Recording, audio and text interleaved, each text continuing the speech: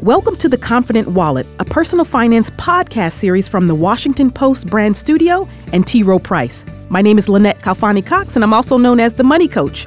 I'm the author of the New York Times bestseller, Zero Debt, The Ultimate Guide to Financial Freedom, and I'll be your host. Today's discussion features a roundtable conversation with savvy experts designed to help you make more informed financial decisions.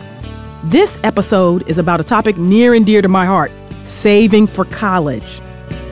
My guests today include Robert Farrington. He's the founder of The College Investor, an online resource for helping millennials get out of student loan debt and start building real wealth for the future. I'm also joined by Roger Young, a certified financial planner at T. Rowe Price and an experienced financial advisor. Welcome to The Confident Wallet, Robert and Roger. Hey, thanks for having me. It's good to be here. Great. So the purpose of our discussion today is to give our listeners new ways of looking at college savings and the unique set of challenges, of course, that it can bring. So let's get right into it. Roger, how can you estimate future college costs?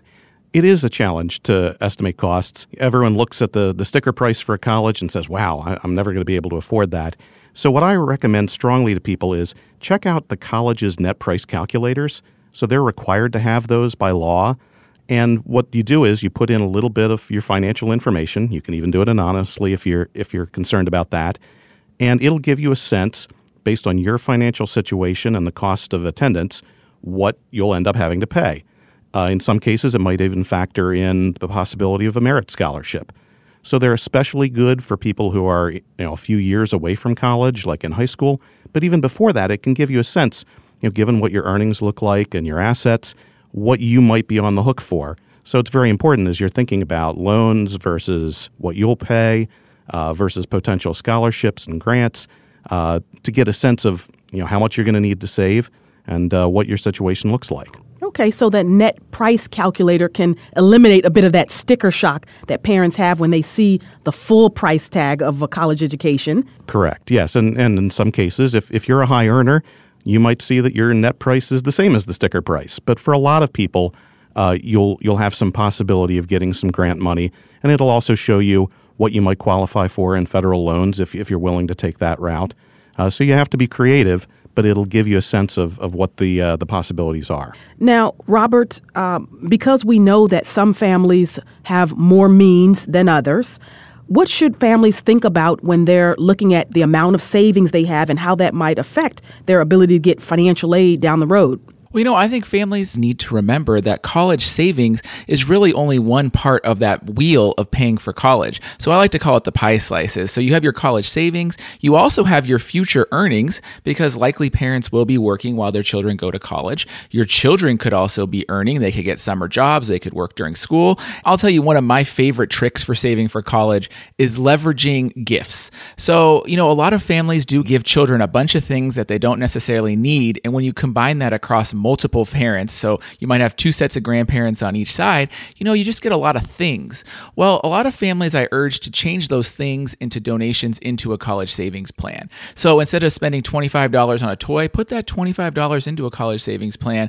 And if you're doing that a couple times a year per kid and you compound that over 10, 15 years, it can go a long way. Absolutely. A lot of the college savings plans are trying to make that easier for people. So more automated, a simpler way for grandparents to chip in or even invite your friends, who are coming over for the birthday party. They say it takes a village, and nice to get help wherever you can. Right. And in terms of leveraging gifts, there's a lot of opportunities to do so. Birthdays, holidays, special occasions. You mentioned the grandparents. I know a lot of grandparents would be more than willing to help fund a grandchild's education. Yeah, and I hear people say, my parents like me, but they love the grandkids. So certainly a lot of grandparents find that a priority. Okay.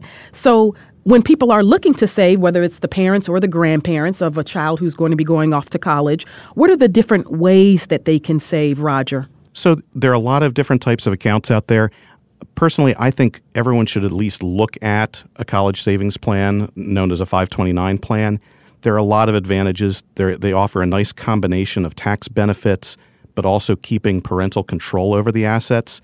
So you might hear about things like an UTMA, a Uniform Transfer to Minors Act gift, that can look good for taxes for some people. but you can have negatives in terms of financial aid. And when your kid gets to 18 or 21, depending on the state, that money's there. So they might not spend it the way you want going towards a college education. Taxable accounts are an option. They're very flexible, but they lack some of the tax benefits that you have in a 529 account. I also hear people saying, well, why not use a Roth IRA? I'm saving for retirement, and I can take money out there. And it's not a ridiculous option, but it can hurt you in terms of financial aid. And, of course, it sets you back looking towards retirement. So there are a lot of different options. A 529 is a good option for a lot of people. I say, it's good to think about an education account for education and a retirement account for retirement. Okay. Keep it simple. Let's do a little bit more of a deep dive. You mentioned with the 529 plan in particular, different benefits associated with that. Now, let's contrast that, if you will, with the UGMA or UTMA account in terms of financial aid. My understanding is that the 529 will not have any negative financial consequences in terms of a child qualifying for financial aid, as does the UGMA that you just referenced. Well, I wouldn't say quite as strongly no impact, but if you have a 529 account, that's treated as a parental asset, and the most that can affect your financial aid is, I believe, 5.64%, a very precise number, but a little over 5-6%, as opposed to if you have an UTMA or an UGMA, that's a student asset, which is counted at a much higher rate. 20% or so, right? Yes, and so that's a big factor. And also, both of those are lower than the biggest factor in financial aid, which is your income. And so when you think about people saying, oh, I'm not going to get financial aid if I save, to me, that's not a good excuse for not saving. Right. So just to drive this point home a little bit to our listeners, in dollars and cents, in real numbers here, if the money is in the parent's name, so the 529 plan would only be assessed at 5.6%, meaning that for every $100 that you have in a 529 plan, you're only required to give over to the school $5.60. But under the UGMA or UTMA, you're assessed at a rate of 20% because those assets are held in the child's name, which is less advantageous under the financial aid formula, meaning the family would have to fork over $20 out of that $100, correct? Potentially, yes. Yeah, and then all this goes into what's called your expected family contribution, and that may or may not directly affect the aid, but in most cases that leads to what you can get in an aid package. And even if you save some money in a 529, there's a certain amount that doesn't count at all. So you get an allowance, if you're over 50 and you have a few kids and you're a dual income family, it might be $20,000, $30,000 that's completely excluded. So that first amount that goes into the savings doesn't count against you at all. So, Roger, can you paint a picture of what a successful college savings plan actually looks like? To me, the important thing is to start with automatic contributions to a 529 or a different type of account as soon as you can after your child is born. And when thinking about the amount to put in, you should aim for enough to at least fund a college degree. So, for example, you could try to get to 2 years worth of community college plus 2 years of in-state tuition commuting, so just the tuition piece. And certainly some students are going to go to public schools versus private schools. Some students are going to win merit-based scholarships. The family's assets, as we referenced earlier, are going to be taken into account in different ways. Robert, let me ask you also your thoughts on what a sort of successful overall college savings plan looks like. For me, it really looks like as whatever the family can really afford. So if you are able to contribute anything to the college savings plan, it's better than nothing. If you're able to ramp that up with raises, future earnings, gift from others, that's going to be the important factor. I think the other thing to look at as you get closer and closer to college ages is where can your student also help contribute to their own future as well, whether that's working in the summer, applying diligently for scholarships, and setting themselves up so that they play a big part in that college savings plan. Now, let's touch a little bit more on some of the myths that people have and maybe some misconceptions when it comes to saving for college. Yeah, I mean, you still do hear some myths about 529 plans, even though they've been around for a while. And, there are some basis in fact, and there are some things to consider, like the fact that if you don't use your 529 account for education, there is potentially a penalty on that, but it's fairly easy to transfer it to another child. You can even use that money yourself. And the 10% is only on the earnings. So it's not as big a disadvantage as people, I think it might be. There are even people out there who still think, oh, well, if this is a state plan sponsored by a certain state, my kid has to go to that college, or it has to be public or private. And no, it's fairly flexible in terms of the college that your child can attend with any 529 plan. That's an excellent point, because I really do think a lot of people have misconceptions about that. And the fact is, most 529 plans are portable, they're transferable, they have tax advantages in terms of the earnings growing tax-free. In terms of the money being transferable, I guess if you have, say, an older son and he says, I want to go find myself, I want to go travel to Europe or whatever, I don't want to go to college after all. If Johnny says that, you can transfer those funds to Janie, say, who might be 2 years behind him and ready to go off to college afterwards, right? Absolutely. Yeah, and a nice little bit of incentive for Johnny to get his act together and have that money not go to Janie, right? Now, you can even use the funds for yourself, correct? If you use them for higher education purposes without penalty or anything like that. Maybe that's a good strategy for folks who are thinking about going back to school to earn a degree, perhaps a graduate school, et cetera. Yeah, and you can even transfer it to a niece or a nephew. The definition of relative is pretty broad. You have to be a pretty nice uncle to give money to a niece or a nephew, but it's a possibility. Okay. So lots of flexibility there. Robert, what about downsides? Is there any sort of drawbacks or disadvantages to any kinds of college savings accounts? You know, the big drawback is that you're not able to use tax-free money and also claim tax credits. So the value of a tax credit for the payer of that education could be more than the value of the tax-free earnings that are used in one of these accounts. So that's a careful consideration, but it really only applies to very late savers. Okay. And what about if money gets left over? If, by some miraculous stroke of good luck, somebody managed to save a whopping, $200,000 or whatever, and a kid took the money, used it over 4 years, but then there was still money left over. What happens to those funds then? Well, like Roger said, there's so many options out there. I would personally say a wait and see approach, because you could also use it for future grandkids. You could use it for a lot of different people. So I would just wait and see. You could use it for yourself. So there's no reason that, the kid's 24 and out of college and we just have to make this account disappear. We can really wait and see and, make some smart decisions down the road.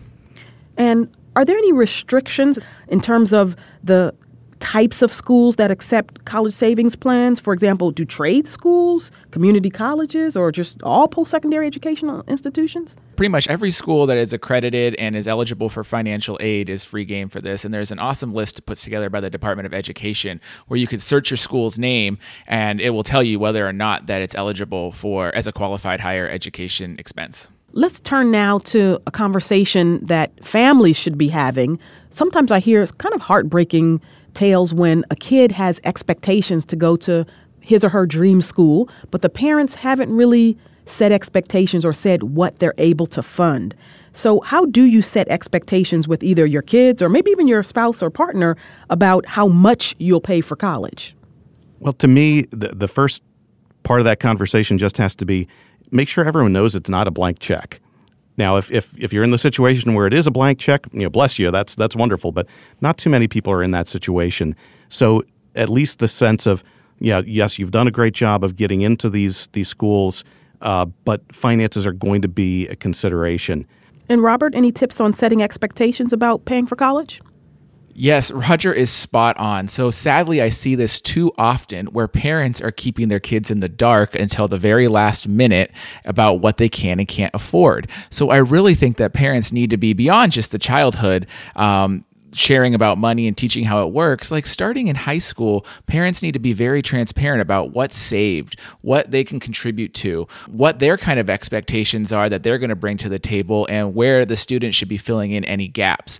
Because if a student wants to go to a very expensive private university, they shouldn't be dissuaded from that, but they should know very clearly up front that the parent is only going to provide, say, the cost of what an in-state university would be for public school, and that might not cover nearly what they're expecting to pay, and they're going to have to come up with that difference. So I think the earlier those conversations happen, and the more transparency that there is in family finances, the better off they will be. Another question for you both, and put this in the category perhaps of TMI, too much information, but I don't think I'm alone in this. I have 3 kids, so my oldest is 20 years old and a junior in college. My son is 17. He is a senior in high school, and then I have a little one. She's 12 and in 6th grade. But my ex-husband and I, my ex-husband being the father of my 2 older children, we divorced. We had a divorce agreement, property settlement agreement, and we agreed that we would both essentially pay for half of college tuition for our kids. There's some dispute now about that, and I don't think I'm probably, the only one out there. So I'm just curious if there's any tips for divorced parents or for singles who are looking at issues with regard to paying for college. What should they be doing? I've seen this as well, and it's the same thing. You really need to be clear up front, and it's hard because you're in the kind of worst mindset you can be, and you're just trying to get done with things. But the more you can be specific and plan for these costs in the future, the better you'll be in terms of those types of agreements. So, maybe you're each going to split those costs 50-50, but what is the cost? And is there a cap that you should add? Or are you going to split the cost of an in-state public 4-year university? Or are you going to split the cost of a private school? Or are you going to split the cost of community college? Robert, that's great advice. Another thing I'll add is that it's important to have an understanding of how financial aid works. When you're writing up the agreements, be aware that as a divorced couple, one of the 2 of you is going to be considered the custodial parent for the FAFSA. So you might want to think about what that looks like and what would be advantageous in terms of financial aid. I know it's hard when your kids are young and you don't know what's going to happen with income and other things and remarriage, but it's at least worth some thought as you go through that process. Right. Again, the FAFSA being the free application for federal student aid, the sort of key form that families have to fill out in order to obtain financial aid for college. So now that we understand different ways of saving for college, let's move into a segment that we call This or That. This is a section of the podcast where we discuss the pros and cons of 2 options to any given financial challenge. So this episode's challenge has to do with the different types of savings plans. I'm going to ask you both, what are the pros and cons of the 529 plan versus an UGMA or UTMA account? Well, I'll start if you'd like. And to me, the big pro of the 529 is it's designed for education and can help you make sure that that's what the money is used for in a tax-advantaged way. In terms of how you use a 529 account, a lot of things can only be used for tuition, but with a 529, you can also apply that to room and board, which is a nice benefit. With the UGMA or UTMA, again, you can get some tax benefits in the earnings being taxed at a lower rate for the child, up to a point. And if you don't care about what they ultimately use the money for, it's nice to give them that gift that's very flexible. But for a lot of people, that's not what they're looking to do when they're funding. Robert, I'm interested in hearing your thoughts as well. Same thing. I mean, the 529 is great. It's a great tool for saving for college. There's many states offer a tax deduction for contributing to these plans. The money grows tax-free, and there's just a variety of benefits when it comes to education. I think that my personal use of the UGMA is I love that account to teach children how to invest. I think it's a great tool that you could set up for a high schooler. You can put a little money in there, and you can show them how to actually invest and what that looks like for them. But it's an investment account for that child, and I think they could use it for education. There's no harm in that. There is a little bit of harm with potential financial aid qualifications, but really, I think it's a tool for the child to learn and grow and invest. Whereas the 529 plan is definitely the education saving vehicle of choice, in my opinion. Yeah, and in terms of investing with the 529, you do have a limitation. You can only make 2 investment strategy changes per year. And I've had a few people who have said, that's a little bit limiting, and I want to have more flexibility with how I invest. But for most people, myself included, I haven't found that a terribly onerous restriction. And so I personally like the 529 account a lot. And another question, just as a follow-up for wealthier families who may be able to set aside more for college savings, with the 529 plans, are there caps in terms of the maximum contributions that you can put in a given year or overall? There are caps per year based on the gift tax allowance, and there are lifetime caps typically. For most people, you're not necessarily going to hit those numbers. But yes, for wealthy people, you want to be aware of it. For wealthy people, it's also very nice from estate purposes to put money into a 529. So here's a fun segment for you both. We call this one Keeping You Up at Night. I'm going to give you a hypothetical situation that often brings a lot of concern to listeners, and then I just want you to respond with your perspective. So here's something that we hear all the time. College tuition just seems to keep going up and up and up. How can we possibly keep up with rising tuition? Robert, let's start with you. Yeah, and this is the one, I hear this all the time as well. And really, I just try to tell people you don't have to save the whole amount. So yes, tuition cost is rising. But honestly, if you can save anything towards it, that is just one piece of the puzzle. You can also have your student apply for scholarships. You're still going to be working probably when they're in college, so you have earnings. Your student could have earnings. There's potential for student loans, and there's potential for other scholarships and financial aid as well. So just remember that what you are saving is likely not going to be what is 100% paying for college. It's just going to be a portion of it. Yeah, I would certainly second that. The other thing I would add is, because inflation has been higher for college than for other types of goods, maybe except for healthcare, you want to factor that into your plan. And suppose that's 4 or 5% per year that college costs are going up. If you think about an investment like in a 529 or any of those other types of accounts, putting money into a mix of stocks and other investments, historically have done better than 4 or 5%. So there is a possibility of keeping up with it. It's certainly not guaranteed, but putting money into an investment tends to give you a better shot at keeping up with the inflation than just putting it in a savings account. Okay, so our time together here is coming to an end, but before we go, we have one last segment that we call The Big Picture. This is where we want to encourage our listeners to pursue a particular goal or to find ways to achieve their goals. Today's big picture is this: making a college education achievable for a middle-income household. Is it still possible? What do people need to consider to make that dream a reality? My first answer is absolutely, it is possible. And if you're in a middle-income household, you have a legitimate shot at getting some grant aid from colleges. And with a little bit of planning ahead of time, you can supplement that with your income, with your savings. Like Robert has been mentioning a lot, the possibility of working as a student to supplement those. So absolutely, there are a lot of different ways to fund college. And if you're determined, it is certainly possible. Robert, your thoughts? Yeah, absolutely. It's possible. There's so many ways that you can pay for college. We talked about gifts earlier in the show. You can save, you can work, you can, do all kinds of things to put money towards the future. I would also encourage middle-income families to really look at the ROI of different colleges. So there's various reports that come out every year. And, honestly, in-state schools that offer, lower cost tuition than other institutions provide a great value for students. And the money will go a lot farther on that path to a degree and a better future for the child. My guests today have been Roger Young and Robert Farrington. Thank you both, gentlemen, for joining me. Thank you so much for having me. Thanks, Lynette. And thank you for listening. Please be sure to join us for our next episode about estate planning. Again, I'm Lynette Calfani-Cox, the Money Coach. If you like The Confident Wallet, please rate and subscribe wherever you get your podcasts. This episode of the Confident Wallet podcast series is provided for general and educational purposes only and is not intended to provide legal, tax, or investment advice. This podcast episode does not provide fiduciary recommendations concerning investments or investment management. It is not individualized to the needs of any specific benefit plan or retirement investor, nor is it directed to any recipient in connection with a specific investment or investment management decision. Investors will need to consider their own circumstances before making an investment decision. All investments involve risk, including possible loss of principal. The views expressed are at the time of the presentation and may have changed since that time.